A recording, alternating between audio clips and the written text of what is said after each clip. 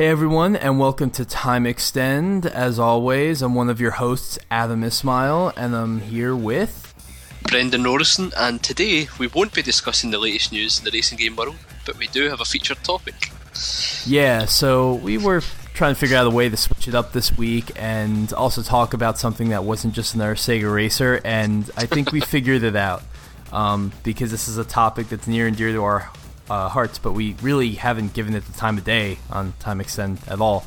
So this is going to be an in-depth and comprehensive ranking of all the core Ridge Racer games. Woo!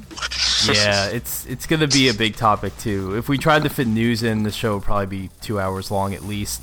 That's after we dug around for news to find worth talking about, which hasn't really been the case lately. But yeah, so what we decided to do was just figure out where all the Ridge Racer games, the console ones anyway, rank according to your humble co-hosts. And we had a couple rules for this going in. First off, no spin-offs, and those really only count Ridge Racer Unbounded and our Racing Evolution, which aren't really Ridge Racer games anyway, so I don't think anybody would have an issue with that. No mobile titles, because we don't care about them. And this one's unfortunate. I wish there was a way we could get around this, but no arcade-only entries, which means that, unfortunately, we lose Rave Racers, which is a game that I always wanted to play, and just always wanted to have an opportunity to get to know, as well as all the other games in the series, but it's just not a thing in arcades, at least in the US, so never got that chance. Yeah, me either, to be honest. Never had the chance to play it, unfortunately. Seemed really interesting, although I've also read some people say it's nothing special, so take that as you will. But also means we can't put in Ridge Racer 2, which is really almost exactly the same as Ridge Racer 1 from what I can understand, and also the Ridge Racer 5 arcade battle. So we had to skip out a couple there, but we still have 13 games to talk about. And the way we decided to approach this was we gave each game a ranking of points from 1 to 13, 13 being the most points we could award to a game, and 1 being the least. And we awarded our points based on how we felt, and then we tallied those up. So this ranking is a combination, you could say, of our feelings, which were very, very aligned with each other. We voted the same way on almost every single game except for one. But we won't tell you what that is until we get into it. It's actually an interesting one too that we kind of diverged on. I would say so. Yeah, definitely. Yeah.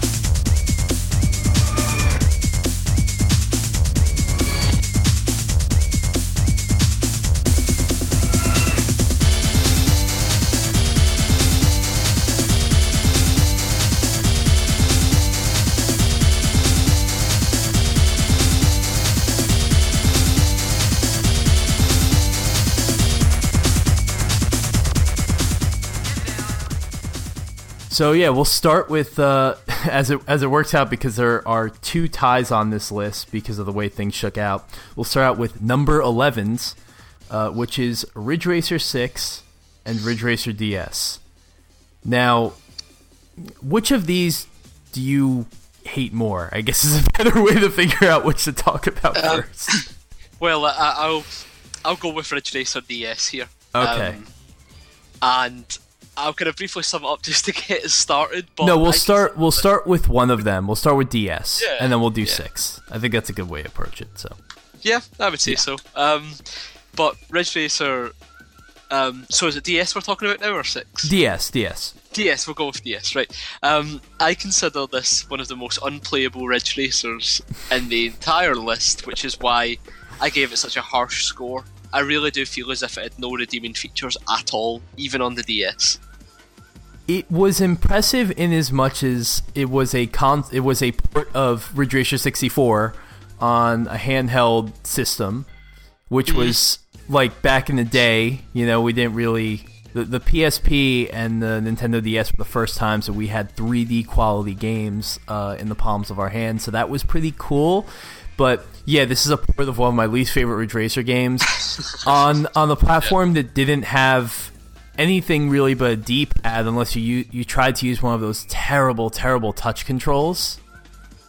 Yeah, and that must have seemed like a cool idea on paper, and I'm imagining it looked great on websites too, like touchscreen steering wheels, my.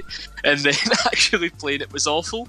And the thing is, like, I would love to just say that's the hardware's fault, but Codemasters managed to put a pretty competent grid port on the DS. So true. That doesn't wash for me. And even Codemasters made a DS-specific racing series in Touch and Race, or Create and Race, sorry.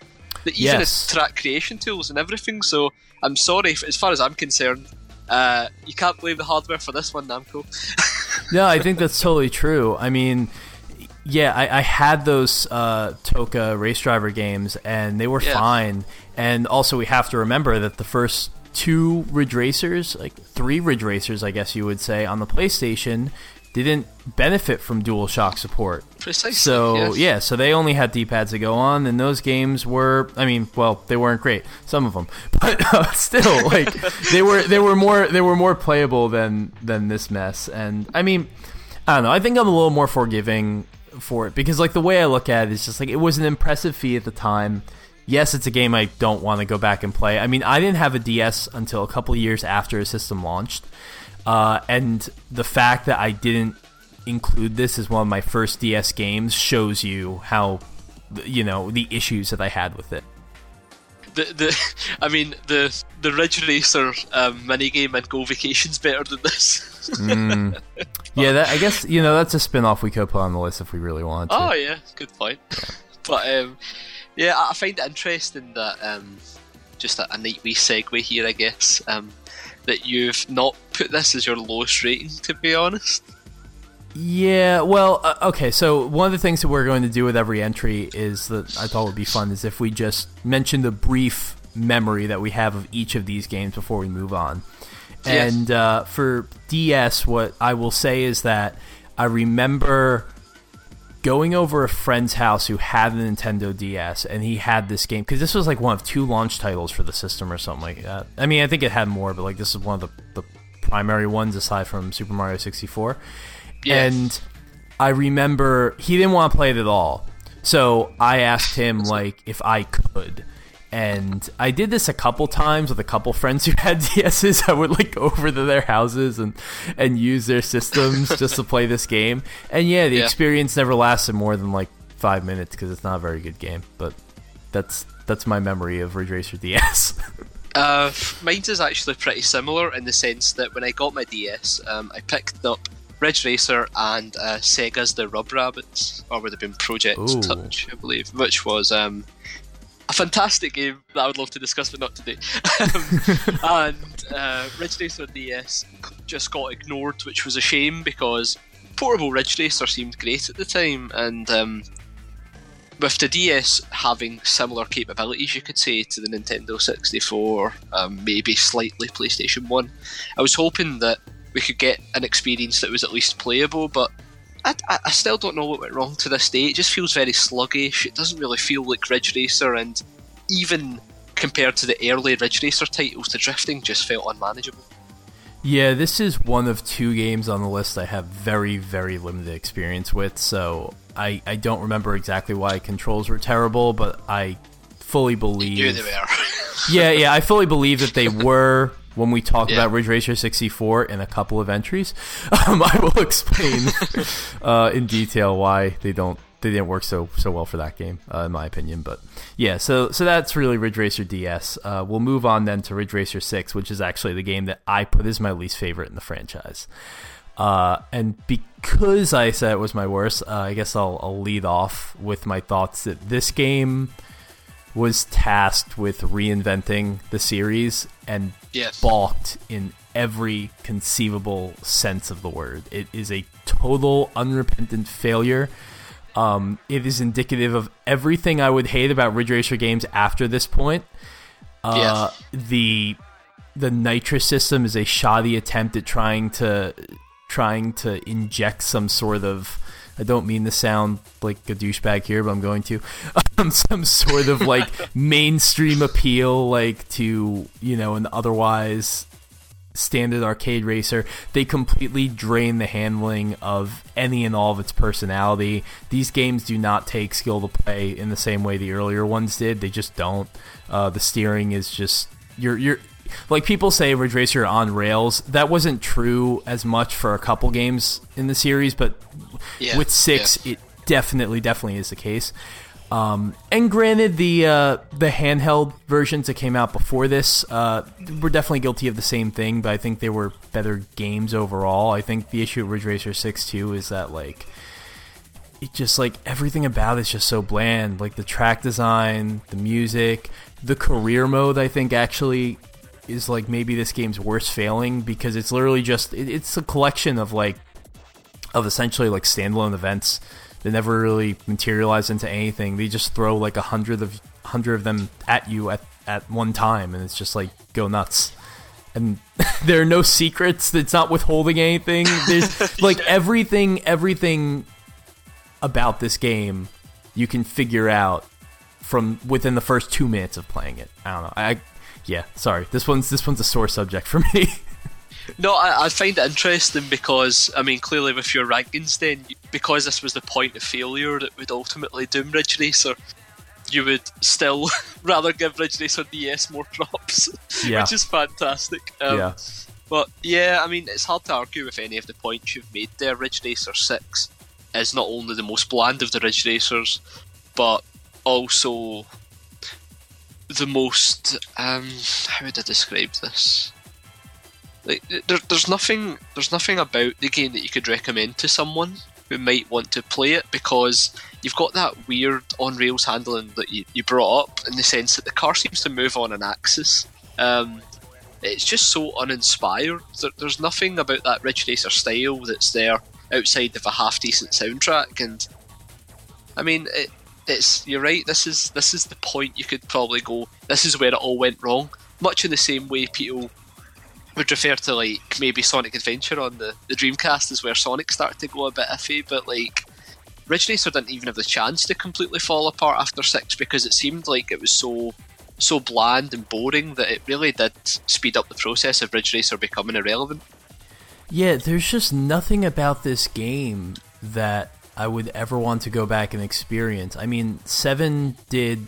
You can figure out, obviously, 7's higher on the list than 6 is at this point. Yeah. And 7 was the better... If you're going to try and take 6 and improve it enough to, like, be a serviceable game, that was 7. You know, and 7 added so much that we'll talk about later. But, like, 6 is on its own... It's just not... It's a very bare-bones experience, which I know Ridge Racer, especially a lot of the early games, were very bare-bones experiences, but... This one is just so lacking that one thing that would draw you back in. I mean, like, yeah, this is a series that had story modes and, like, dedicated modes where you could create your own teams and great handling models and great physics and great graphics and great car design and great track design, and all of that is missing from this game. You touched on one thing there that I would like to bring up and say that it does actually look a bit like an up-resed PSP game. Like, the graphics were just so, like, just terrible, really. Like, you would think that looking at it that it was an up-resed PSP game and it wasn't on a home console, because it just looks so flat and lifeless. Yeah, I mean, the graphics are fine. Like, in the sense of you could get away with a lot, like, as a launch title for a new system. I mean, you always can. But yeah, on the 360, when your competition is PGR3 at launch, because we forgot to mention this was a launch title. Yeah, PGR3 is to this day one of my favorite racing games of all time, and it was a launch title. And it just, like, it set the bar visually, just kind of environmentally. Like, I don't know, just the feeling you got when you're you know, racing in the cockpit view in that game was just so immersive, and I just never got that at all from Ridge Racer 6. So it couldn't be two more different titles, to be honest. Like, you've got Ridge Racer 6, which feels uninspired and uninteresting, and then PGR 3 kind of living up to that hype. Absolutely. So yeah, let's just move on. We'll list our memories first, and then we'll move on. So Ridge Racer 6 for me. I remember I owned this game, and then I think I sold it very quickly or something. It was one of the first games I got for the 360, and I think I got rid of it. And then a couple of years later, I was like, I want to give it a second chance. So I had a friend who lived across the street, and he had a copy of it. And I was like, can I just borrow this? And he was like, we'll pay you to take it. And then that's how I ended up with Ridge Racer 6 again for free. I actually kind of made money off of it in a way, because I was able to sell it and then get it back again. So it's not too bad. I need to say, I'm quite impressed that you lived on a street where it was like the biggest conglomerate of Ridge Racer fans ever compiled in one street, by the sounds of it. Oh, they were. So that they even had the 6 and all the bad games. Yeah, no, they called it. They were like, we hate this game because it's like Hot Wheels cars. That was the exact quote. Which is understandable. I mean, it's a bad game, regardless of whether or not you're a Ridge Racer fan. But I was like, okay, their pain is my gain in this situation. So. My memory isn't very exciting. I just remember playing it for the first time at a family member's house, and just thinking, this isn't my Ridge Racer. # not my Ridge Racer. Wah,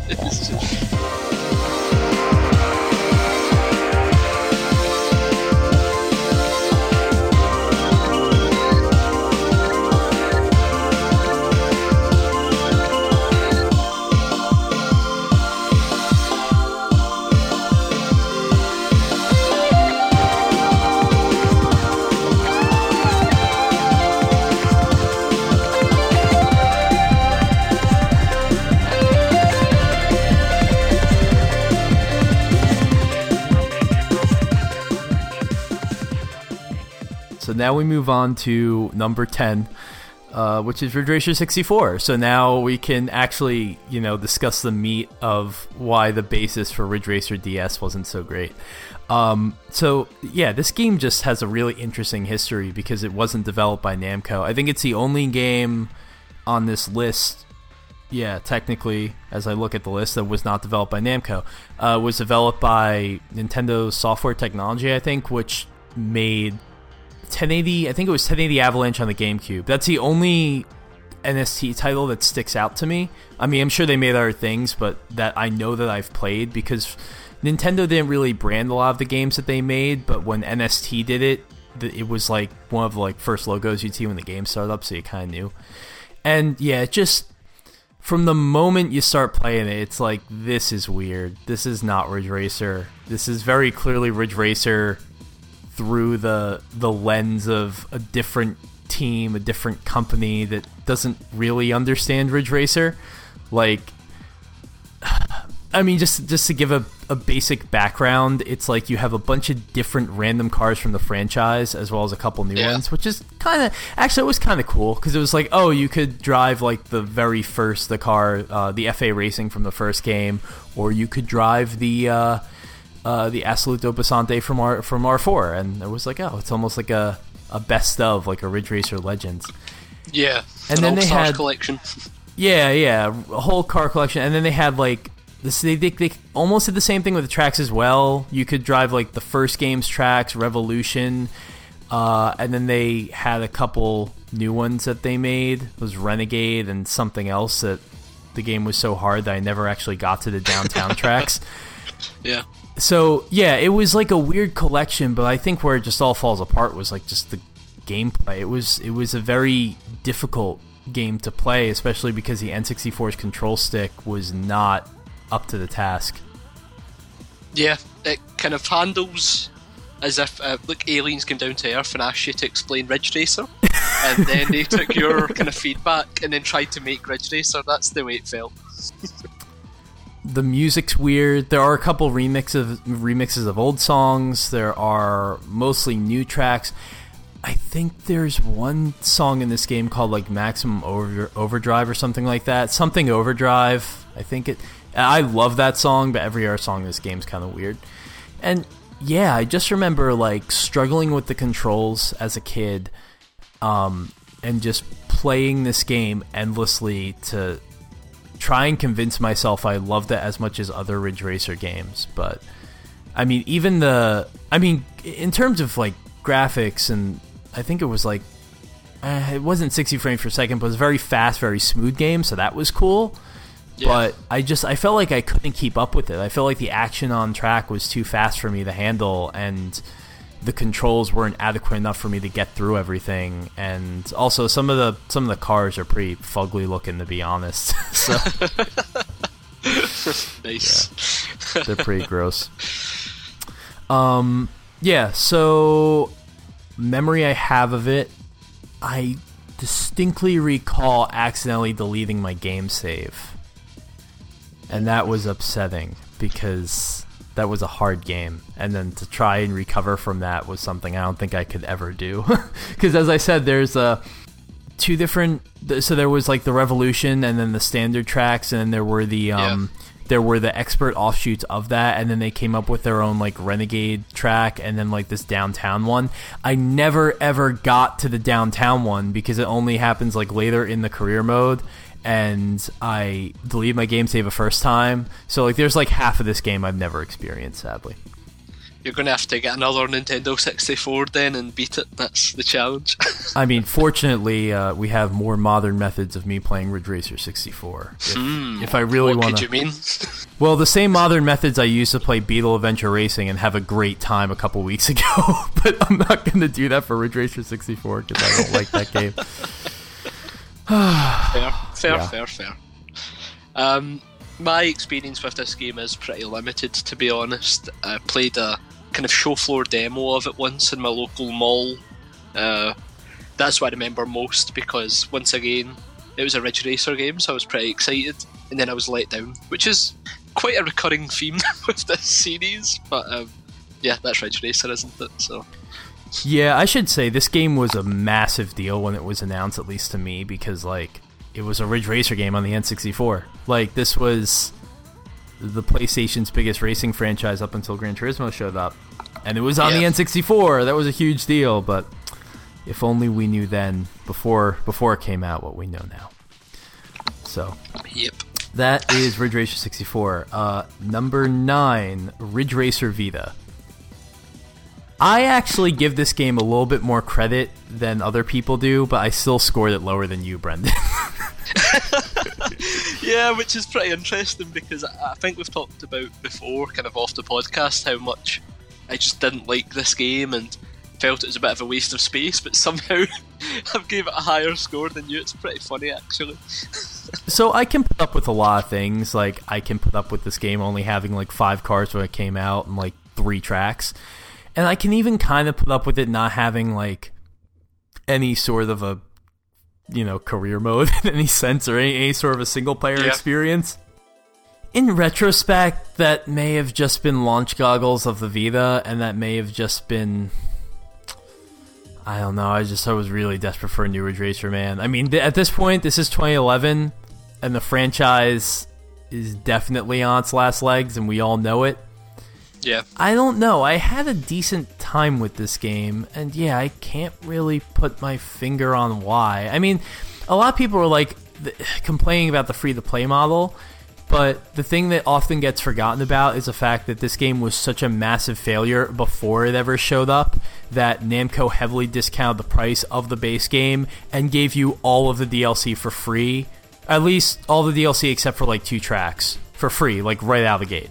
So that definitely helped things, but yeah, I don't know. I think I definitely could have warranted scoring this game lower, but that said, I think it was more playable than any of the other games on this list, and I tend to value the technical achievement of it, so the fact that we were getting something kind of on the level of Ridge Racer 7, albeit running at 30 frames per second, which I know is sacrilege to some. Yeah, you probably have an issue with that. I'm okay with that. But yeah, I mean, I thought it was impressive on the hardware at the time, but yeah, this isn't one that I would really go back and play either. It's pretty much a glorified tech demo as far as I'm concerned. If Ridge Racer 6 was the beginning of the downfall, Ridge Racer Vita was putting the final shovel of dirt over its Ridge Racer's corpse, because that series was in no place to try that kind of model in the first place. Yeah. So it attracted all this unnecessary negative attention that had everyone pretty much shitting on the franchise, even people that didn't really care about it. We know the way the internet works. People grasp onto things even if they don't understand it. And that was the case with this game. I felt like it was just so tone deaf to try and implement this DLC model. And yeah, admittedly, if you played the game a few years down the line, like myself, you got a decent amount of content, but at the end of the day, it just seemed as if Namco didn't really have a clue what they were aiming for with it, and it plays well enough. Like you said, graphically it's pretty nice compared to like the home console versions. Sure. And yeah, I don't know, I just feel as if this was a bit of a horrible misstep, and it just felt like too much of a cash grab in a series that is plagued with so many ports or slight changes rebranded as new games. Yeah, because this game got absolutely torn apart in the media for its pricing model, and I don't disagree with it. There were a couple bright spots for me. I love the direction they took with the car design in this game, and like I think one of the reasons I love Ridge Racer, and definitely as we get closer to the top of this list, I'll be talking about this a lot more, but there's this kind of mythology to the series, this like history, this kind of awareness of context, this world building that Namco always did. So the fact that the Assoluto Promessa was in the game, which was a car that was in Ridge Racer 4, and the new one clearly was inspired by the design of the first one, and the fact that they brought back the Fatalita, and there were a couple cars in this game I can't exactly remember, but they had liveries and new designs that evoke the earlier versions of those cars in the franchise. That's how you win me over. I kind of noted these like callbacks. Also, they sold a lot of previous soundtracks, a lot of old songs you could get on the PlayStation Network. A lot of them were free, and that was cool. So I like being able to drive around to like remixes of Disco Ball and my favorite songs from Ridge Racer 4 and so on. Yeah, definitely. I think that there's a lot to like as Ridge Racer fans in here, but I think that the 44 Metacritic speaks for itself in terms of how it was received on launch. That is a pretty poor rating, and everyone just basically says the same thing. They don't know where the price for this game came from with what it launched with. And it's a shame because, like you said, it's actually one of the games with the most fan service, you could argue. There's quite a lot of nice content in here, and the soundtracks especially was a nice addition, but unfortunately it didn't hit the ground running, and there's so many stories where that's kind of ruined a game, and I think that was the case here. By the time they did add decent content, people had already moved on, and there's nothing even to move on to on the Vita. I think people just moved on from the Vita full stop. Yeah, and as we talk about memories of it, there's something that we definitely can't miss, which is something I completely forgot about, but now that I remember, totally justifies my rather high ranking of this game. The Daytona USA crossover, which was the most ridiculous thing that I think has ever happened in arcade racing history. Yeah, so when that was announced, I lost my shit. I played it, and I remember just like learning all the words to the song and just like fucking singing it along with my man Takenobu Mitsuyoshi. So basically, if you don't know, the guy who did the Daytona USA song, who does all the Daytona USA songs with that iconic voice, he did a version of the Ridge Racer. It is the Ridge Racer song, like the song called Ridge Racer from the first game, with vocals that he made that are just talking about, oh, it's Ridge Racer. It's so good. Oh my god, I want to listen to it. We're definitely gonna put it in this show. It's gonna pop up at some point. Definitely. Yeah. Yeah, that was really cool, to be honest. One of the kind of shining lights of the game, and one of the reasons that I put my score kind of relatively high, because it was cool seeing that Sega.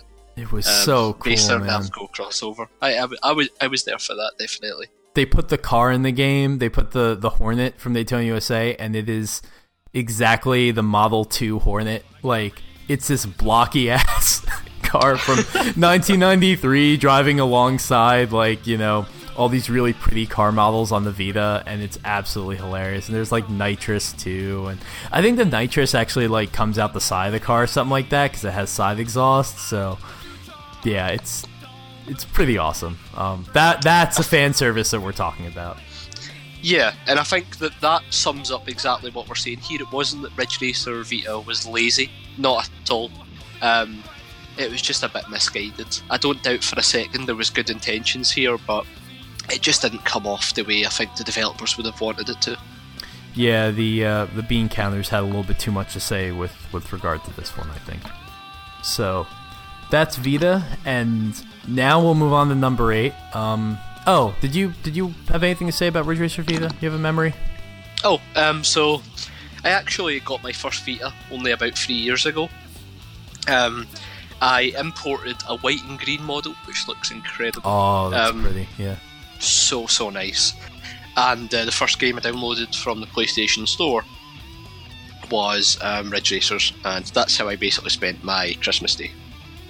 Oh, so okay. A good memory in that sense, I would say. Pretty Yeah. awesome. Yeah, you still had like I got this new console, you know, it feels so it's so nice, you know. You had the benefit of those launch goggles going for you. Yeah, exactly. There's In a nothing way. more frustrating than playing a Vita because you just look at it and think, you had so much goddamn potential. Yeah. How the hell did this not work out? And sometimes I still look at it covered in dust like, Yeah. how the hell did this thing not succeed? I love it, man. It's one of my favorite hardware ever, definitely. It's just so nice. It feels perfect to use, and You got a Wipeout game that I love and you hate, but that's for another pod, I think. it is.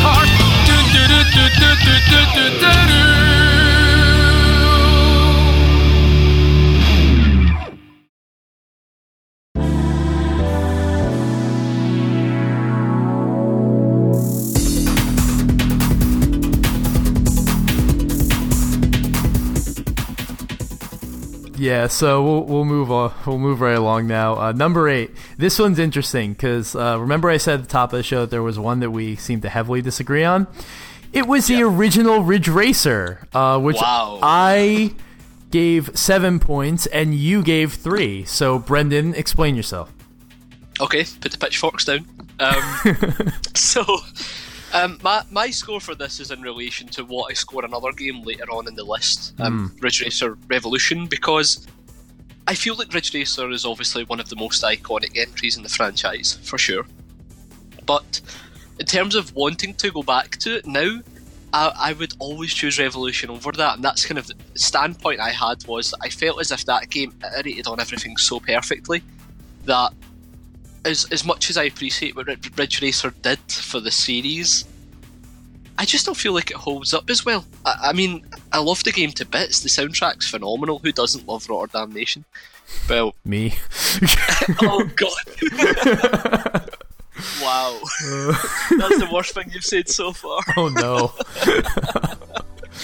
Come on, everybody loves a bit of gabber, poorly made gabber from Japan, surely. I can't. That's the one thing. I love the stupidest music, but I cannot do sped up robot. I can't do that. Now you've lost me. PSP remixes are even worse in that sense as well. Oh god. No. That's where I draw the line, man.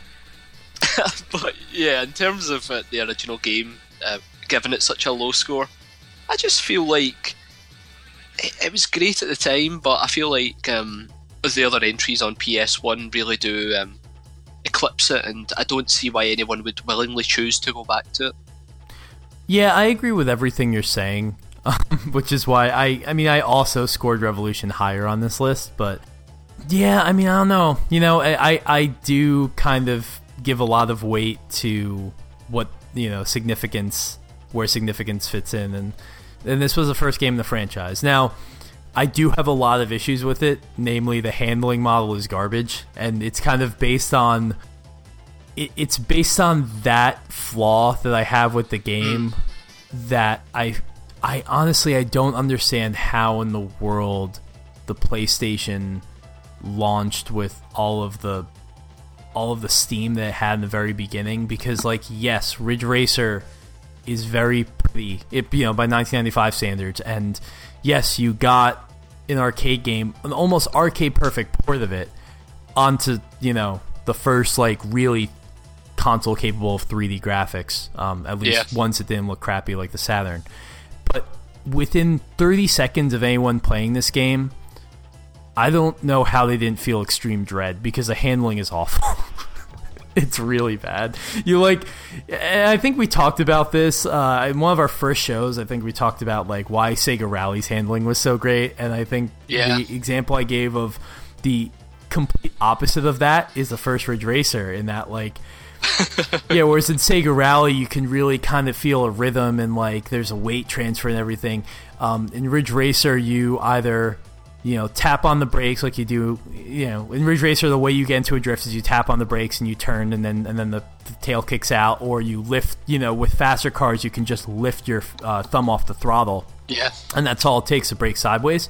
And when you do that in this game, what basically happens is your car just I don't know, it just decides the front end's just going to go where the hell it wants to go. It really doesn't pay attention to you. And it just kind of lazily slides back and forth and back and forth and back and forth. And you try to get it pointed in the right direction, but there's almost a timer for how long the car will stay in that gripless state, where it's just kind of wavering. And you don't know when it will break out of it, and when it does break out of it, you might be pointing at a wall or you might be pointing at the road. There's really no way of telling. So this was another game that I could not finish, in as much as I was never able to get all the cars in the game, or I was never able to get the devil, or not the devil, but the angel, because it was too hard. And the AI is, there is no AI. As a matter of fact, there is no AI in this game. They just, and there wouldn't be for a couple of entries, obviously. No. But yeah, just not good memories going back. But at the same time, this was the game that started me off, with the series, and for that I have to give it some props. No, and understand that, definitely. I think the funny thing is, if you played that first game, I don't think you would know the series just about drifting until you see the very first Attract demo. Because when I was playing the game initially, I was kind of driving in a normal manner, not trying to drift too much. And then the Attract demo kicks in and everyone's fucking drifting at 90-degree angles through every corner, and you're just like, oh, so that's what I'm supposed to be doing? There's no way that I'm going to be capable of doing that. Yeah, I'm not sure that I was totally aware of how to properly play any Ridge Racer, now that you mention it, until I got to 4. Because, I was a kid, and there's no way I would have known, but yeah, that track demo, I'm thinking of the song in that demo, and it's a really good song. Yeah. I actually, that's a song I like, and I really like the replay song, which I think, if I remember correctly, is just a bunch of errant noises, just sirens blaring. Yeah, there's a lot of songs on the soundtrack that just kind of, they had a normal beat in it, and they're like, that sounds a bit too generic, just throw some fucking sound effects in there and we'll get there eventually. And then they were like, oh, we need to make a song that Adam will hate so much that it annoys him every time he hears it, and that's how we get Rotterdam Nation as well. Yep, exactly. That's it. But yeah, I understand the significance argument, I really do. But I would argue that the other PS1 entries had more significance in terms of making the franchise worthwhile, because I think the thing that's a bit shocking so far is, maybe it's just us being cynics, but so far we've talked about why we hate most of the games so far in the bottom tier of the list, instead of maybe what made them good, with the exception of Vita, ironically, which is one of the worst held games. Yeah, I mean, for me, it's really as simple as just like, this was one of the first games I ever played, and like, there is a distinctly different style to a Ridge Racer game, to a Namco-produced arcade game, than to Daytona USA or Sega Rally, which is like what, the other games I was playing when I was a really little kid, and like, there was just, Ridge Racer has this different feel. It's the track design. That's something I also have to give credit to for this first game, because Seaside Route 765 is really, there's a reason why they keep bringing it back, and why they kept bringing it back in like every game that they could. It's a perfect track, it's one of those legendary tracks. It's obviously, it's a short lap, but yeah, it offers a lot in that space, and all the corners are so memorable, and exactly, I mean, years and years of this, decades of playing these games, I know what to do at every single corner. That's not to say I can necessarily achieve that goal, because as I said, the handling is terrible. But yeah. However, you know what? I will give them a lot of shade for the expert track in this game is terrible, because it's just like, they use this conceit of, oh, you're driving through a construction site, to like give you absolutely zero room, and like the walls are super high and they close in really, really deep. I mean, I remember the point where you go from the base track to the construction, the extra portion of it, and you can see the moment where the track gets like 40% smaller, and it's like, well, they don't try and hide it. Yeah, they don't hide it. And it's also unfair, because it's like, that's how you get around rendering like any graphics at all. It's like, oh, we made the walls like 10 feet high, so you can't see over them. So it just felt like you were being cheated, honestly. Oh yeah, definitely. The thing is though, like, as a kind of a child playing this, there was always something exciting about games having hidden secrets, I felt. So when you could see that there was another track built into the main track, I don't know, as a child playing it full of wonder, like, it was really cool to see that kind of the track could be extended further, even if it was pretty garbage. Oh, dude, I used to like draw tracks when I was a kid, and I used to like come up with like fake video games. And I used to draw like, oh, there was this one road in the Ridge Racer track that you couldn't access. Like, what would the track look like if I could do that? I used to do that all the time, and it was so cool. And yeah, the idea that like there was one track but different paths that branch off of it, it was that kind of world building that I really liked about the game. So, yeah, dude, we really need to pick up this conversation. We might have to break this into 2 parts, depending on how it goes. Potentially. I think that might be what we do. Yeah, so memories of Ridge Racer. This entire thing has been just memories. I will say the first time that I discovered that you could turn around, hit the wall at a certain speed, go through and play the track in reverse or mirrored, that was pretty phenomenal. That was mind-blowing. Yeah, that was such a cool moment to find. And funnily enough, my memory's very similar to that, in the sense that when you versed the Angel car for the first time, for some reason it totally blew my mind as a kid playing that you started on the beach rather than... Oh yeah, it's so weird. Because it was like, holy shit, what's going on? It was like, for some reason, it was like such a cool moment, and it really isn't that big a deal, but like we just talked about with me creating tracks and the world building, it was just one of those things like, oh my god, it's nighttime and we're starting in a different part of the track. Dude, the nighttime was so fucking unfair in that game. But yeah. Anyway.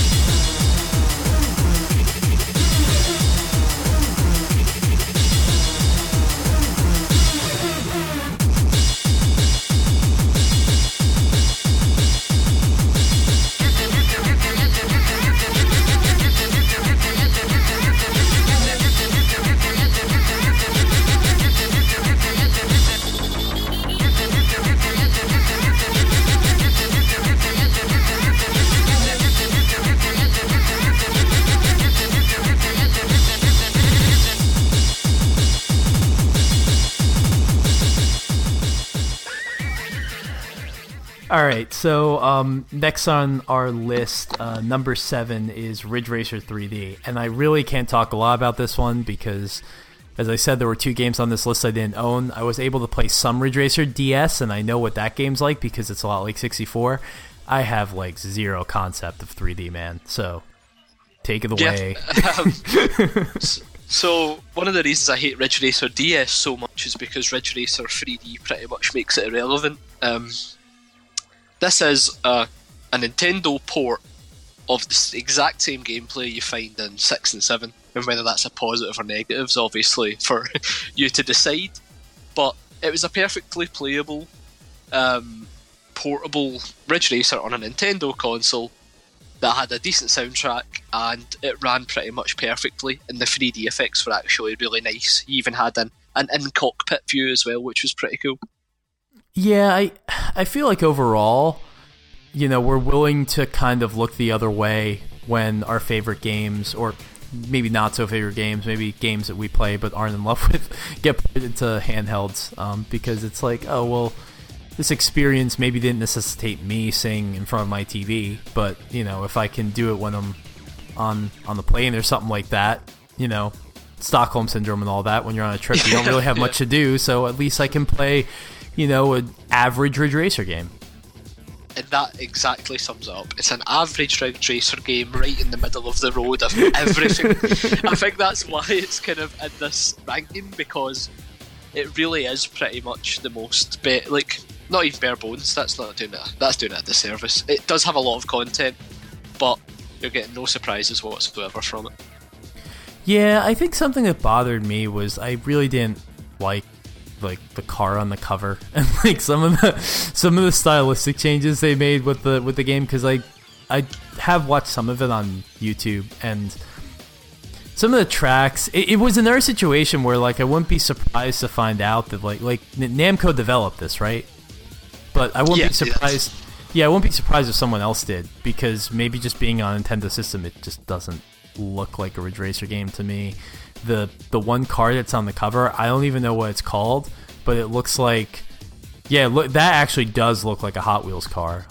It's weird muscle car. I would imagine a very muscle car would look like. That's the kind of weird vibe I get from it. It's not the best car for the cover, and in general, it's just a standard Ridge Racer game. There really is nothing really that special about it. Modern Ridge Racer game, I should say. But it's something I would rather play over DS for obvious reasons. And if you're looking for kind of bang for your buck, then it beats out the Vita version too. Yeah, that was the interesting thing, is that with the Vita version, they obviously adopted that terrible pricing model, and then with Ridge Racer 3D, they just came out with the normal game, and would you believe that the scores were normal? Yeah, exactly. Every review pretty much says this is a racing game. Oh god. You drift, you use nitrous, and you try to win the race. 6 out of 10. But Brendan, it wouldn't be a modern review of a Ridge Racer game if you didn't spend the first 3 paragraphs making jokes related to Kaz Hirai.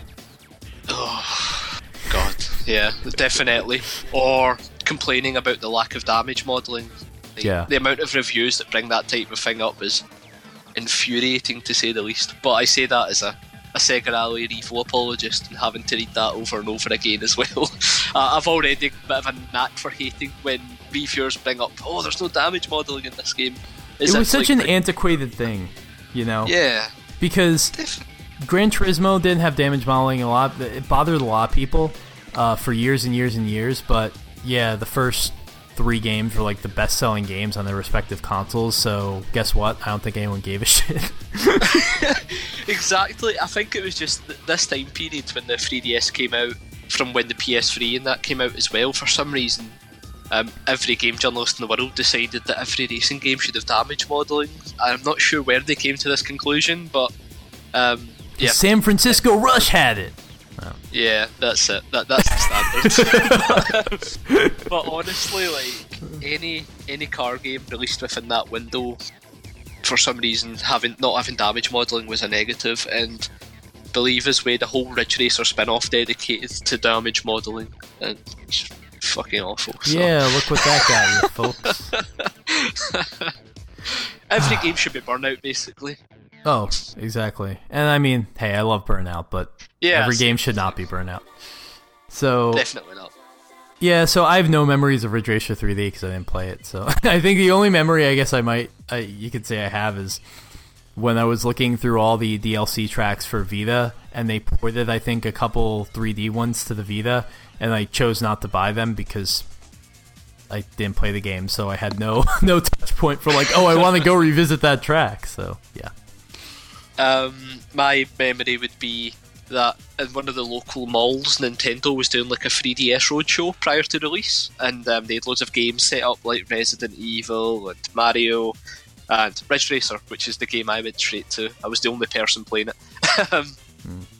And I was so impressed with seeing a competent Ridge Racer running on the handheld that I decided I would buy it, because it was just good to see a Nintendo console that wasn't powered by a toaster. I mean, it still wasn't great, but it was so Nintendo portable, I should say. So yeah, I just, the way it ran, I was impressed with the glassesless 3D at the time that I would go on to never use again. And yeah, just that's a good memory for me in some senses, because it was good seeing a decent portable Ridge Racer running on something that wasn't a Sony handheld. Yeah, allow me to be pandering for a second and say just, damn, I love you British people because you give Nintendo so much crap, and it's so great to hear. Systems powered by toasters, like, yes, absolutely. This is what I've been saying all along. No one agrees with me at my job or at school or anywhere. I mean, you know, Reggie Fils-Aimé up. If the game's not fun, why bother? He says as he plugs his hamster into the Wii U so that it runs games. Did you hear what he said this week? He was like, yeah, you people are stupid because the whole reason we came out with the NES Classic and the SNES Classic was because we had no system for a year. And you all bought it. So we're not doing that again. Yeah. I mean, that's the thing, like, he was, the way he worded the whole question around the Nintendo 64 Classic too, if they're making it, I don't know about it. Yeah, well, that's great. That'd be interesting. No, I'm kidding. Nintendo, you're great. I'm gonna give you all my money when Super Smash Bros. Ultimate comes out. Yeah, so. They've really, you can say all you want Nintendo, but when push comes to shove, when they actually decide to try, we always fall for it. When push comes to shove, I don't think I'm playing any other game for the remainder of my life except for Super Smash Bros. Ultimate. Everyone I know is going to have it. It's going to be online. It's going to be great. Can't wait for the Hornet to be added to DLC. Oh, absolutely. Fighters Megamix. Yeah. All right. This is a point of the list now where we go from games I don't really like so much to games that I actually do respect and have a lot of good memories of. I'd agree with that. Yeah, so next on our list, number 6 is Ridge Racer 7. Yeah, I was so surprised that this game wasn't bad. Like, and that's such an average sounding, such a ho-hum, like, not convincing thing to say about a game you like. But no, I couldn't believe that they were able to take the bones of Ridge Racer 6, give it a lot more content, which that game sorely needed, come up with a really solid customization angle that I never expected from the franchise. Between all of that, they added a bunch of tracks where I actually thought the track design was pretty interesting. The tracks in the jungle, like the Lost Ruins, and that was all new for this game, and I thought that was pretty cool. There was some fan service, I think, in there, as far as they brought 765 back, which 6 didn't have that track, I don't think. I think they just brought back for 7. Yeah, it's like one of the last tracks. 7. Yeah, it's like one of the last tracks you get in the game.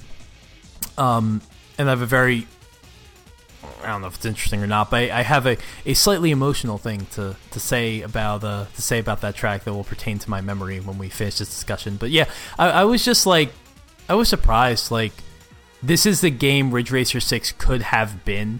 And yeah, I mean, I know I complain about the handling, and the handling in this game is functionally the same as 6, but I think it was just wrapped in just a more just interesting experience, a deeper experience overall. Like I said, the career mode and the track design, and that allowed me to kind of put up with some of the things I didn't like so much about the engine.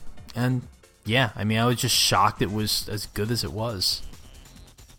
I would define it as a sexy experience. Yeah. The menus as well, just like that dynamic music that changes from menu to menu. Absolutely. Oh my god, yes. I love that shit. And even like the career mode at it, still just do this race, but they have that nice kind of world map look and the news ticker at the bottom that starts to hint towards the post game contents. I mean, come on, that's what we're after. And I love the news Ridge sticker. Racer 7 gets it. Yes, exactly. So it's one of those things not many people would notice, but I knew for a fact that you would have picked up on it as well. To be honest, I can't even remember what about the news sticker I love, but I remember reading something that made me go like, oh, that's so cool. Like, I don't even know. But yeah, there were like some like tidbits in there, right? That just like, oh, they mentioned a guy's name from like a team from Ridge Racer 4, I think, at one point. Yeah.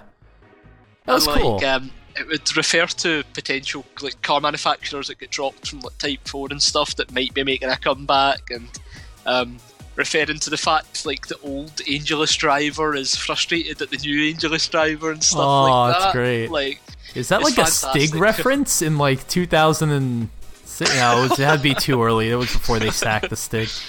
They called it though. They've seen it in the future clearly. Yeah.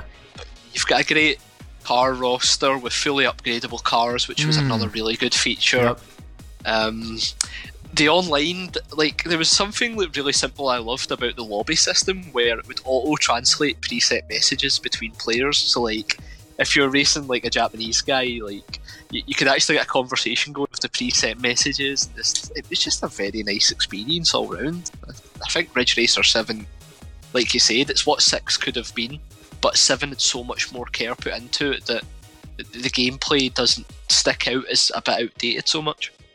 Yeah, it almost makes me wonder if, like, you know, we know there was a year between the 360 and the PS3, and I'm wondering if Namco basically approached these launches like, we're definitely going to have a launch game for the PlayStation console, and then, I don't know, halfway through development somebody said, hey, you know that Ridge Racer 7 demo you're working on? We can make a lot of money if we put that on the Xbox 360, so they did. I would be surprised if that was the case. Because that's how 6 feels in comparison to 7. 7 feels like a fully fleshed out game, and it feels like the biggest Ridge Racer, which, like, look, it's the biggest. That's not the same as being the best, but an achievement of being the biggest is, like we were saying, you know, it's fan service to people like us who've been following the series for a while.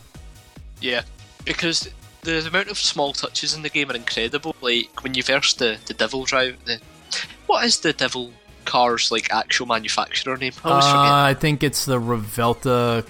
Yeah, they're Soldat, right? Oh, is it Soldat?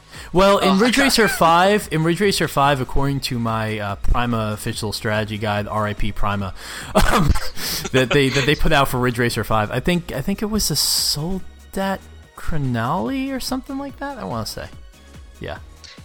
So like that car, that when you race that in the post game, like, it's ridiculously fast, possibly so to catch in most of the cars, unless you had one of the special vehicles you could unlock, and like, it purposely always stops right before the finish line, just waiting for you, taunting you at the end of the last lap, and just I love that kind of stuff because it made it feel like a real world. That this guy's just a cocky shit basically, and I love that so much. There's so much to the game that have that. Like, there's also a rocket car that, when it's not using nitrous, it goes like 15 miles per hour. But when it's using nitrous, it's going ridiculously fast. Yes, absolutely. And I will clear up the Soldat Revelta confusion. My confusion was warranted because this right here is why I fucking love Ridge Racer. Because I'm on the Ridge Racer wiki and it says, the original Crenali appears as a secret RT-13 racing car in, I guess in the first Ridge Racer, and then ... Yeah. In Ridge Racer 5, the 13th racing car was revealed to be made by Revelta. In Ridge Racer PSP, the Crenali features an all-new design following the sale of Revelta to Soldat. So they came up with the narrative that Soldat bought Revelta and destroyed the brand. I love shit like that. It's so great. It's why I love when they actually try with Ridge Racer, when they put care into these things. I love stupid little backstory things like that. I mean, it just so cool. It just makes me think like how cool an R Racing sequel could have been as well if they started to incorporate this type of thing. And oh man, I'm with you on this. I just love all this backstory lore, and the news ticker basically encapsulated that in like sentences that were so like succinct and worded in a way that would catch guys' hours' attention. And yeah, Ridge Racer 7 just has so many cool features. It's so hard to explain, but I mean, yes. I mean, if you're looking at it from the outside, it is window dressing. But for some reason, like, I mean, it's why I love Wipeout, and Wipeout does that in spades with the world building. And I don't know, I've always felt like people who don't play not people who don't play, that doesn't make any sense. People who play other games and racing games always talk about stories in their games and whatnot, and then in other genres. And I just always wondered why the games that I like to play, why racing games couldn't benefit from that. And Ridge Racer was always an example of how you could do it properly. So I think it's just the level of imagination that the tiny tidbits of information they put in that really appeal, because we talked about being children playing Ridge Racer and like that kind of making you want to create racetracks, and then even when you're older and that kind of like early 20s teens phase, like it still appealed to you because you were starting to care about the backstory and lore. It's actually pretty impressive that's like a clear kind of progression almost. Yeah, because it's just something that like keeps coming back and keeps rewarding you as a fan of the series, and that's nice. I would like to be rewarded now, but they haven't made the new one since 2011. Yeah. That Switch one's there somewhere, maybe. I don't know. Yeah. So, memory of Ridge Racer 7. So as I was saying, one of the last thing you unlock in this game is Seaside 765, and driving that track in this game, unlocking it and driving it, felt like playing a cinematic from like one of the first games in the series. I mean, Ridge Racer and Ridge Racer Revolution, they didn't have like opening cinematics, but Ridge Racer did and R4 did. And I know that track did not appear in those games, but it was like it's one of the few moments that I can think of where in that moment when I was playing the game, when I was driving 765 Ridge Racer 7, I was thinking, when I was a child, I imagined what this would look like one day when they could make it. What if this track was real? I mean, every generation I'd be like, graphics can possibly look better than this, and then they did. But like, I would think about like, what if this was a real place? And like 765 made me feel that way. It made me feel like, oh my god, this looks like the opening cinematics of all of the Ridge Racer games I love, except I'm playing it, like I'm living in it. And like, that was it was like a really just like jaw-dropping experience, like a weirdly moving experience to have. No, I think that's a fantastic memory, because like I think we all felt the same, seeing like the way they reveal 765 as well, really throw it in your face. It's very much at the end of the game, and they know exactly what kind of moment they're building up to when they finally let you race on. Yeah, it's a very well paced game too, and the decision to hold 765 till the end is brilliant. Even though, I mean, obviously that would have been the first track I went to if I could, but they knew what they were doing. Oh yeah, definitely. Well, for my memory, it's actually a pretty funny one, because I remember I was playing the game with some friends and unlocked the Tarazi Wild Gang. And they were like, everybody was just kind of laughing at it, of course. And then the more I played the game, the more I realised how much you could upgrade all the cars. And then I was like, holy shit, I am going to beat the main game with this car alone. And that was it. Like, holy crap. One of my like most proud gaming achievements, really, because when you get to that end game and those final championships, it's horribly outclassed. Oh yeah. But like, managed to win on like a points total, and it was like separated by 1-2 points at the end, and oh man, I was just so happy that I managed to do it. And it all started just because I'm making some jokes about how ridiculous that fake Fiat 500 looked. Little do they know that you are so good at these games that you're such a pro MLG player that you're able to beat the game with that car. That's it, man. I forgot the Wild Gang. When you said Wild Gang, I know what you're talking about now. You're talking about the one that looks like a Fiat 500 or Nissan Micra. I was originally thinking of the one with like the the exposed wheels with the fenders. Yeah. I can't remember what that's called. Oh, that's going to annoy me. But yeah, that was something. Yeah, the idea of beating the game, though, with a car like that also brings to mind something real quick, which is just that I feel like Ridge Racer 6 was like I couldn't beat Ridge Racer 6. I felt like it was maybe made purposefully hard so that you would never beat it because that game had no content to begin with, but Ridge Racer 7 was actually like reasonable in its difficulty. So I was able to beat that game and complete it, and that made me feel really good because I don't complete a lot of games. Yeah, it was the kind of, they really ramped up in the post game in 7, but the actual main campaign was pretty forgiving. Yeah. So, alright, Brendan, it's been an hour. Part of me is like, I want to keep going because I'm having a really great time. Part of me is also being the very pragmatic, cruel podcast host and thinking that we could milk this for another episode. Oh, we've got to be cruel. Yeah, I think we've got to. I mean, I really do think, like, there's almost 3 parts to this discussion. There's the part we've just completed, there's going to be the final part of the list, but then I think there's also that retrospective look at what Ridge Racer was, and like, I think even from the games we've discussed so far on the lower end of the list, it's clear that this is a series we hold special to our heart, and yeah, this is something that I think that our listeners, all 2 of them, will love to kind of hear us drag out almost. So I think we go down the cruelty route for this one. Yeah, I'm thinking of like polls we could do and a listener ranking and like all of these great branding opportunities. They're just coming into, flooding my mind right now. So that's probably what we should do. Yeah, I'm running out of steam right now, so we will cut this discussion off right here, and we will pick up at a later date with numbers, I guess at this point 6 through 5. Where are we? I gotta look here. I gotta find the right tab.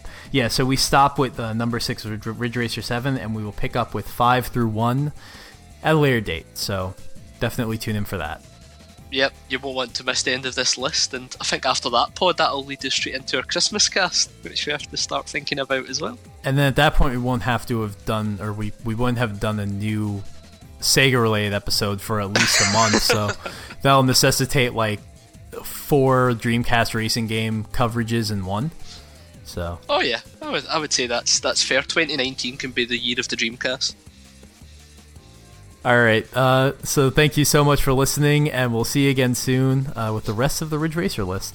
Yep, thanks everyone. See you.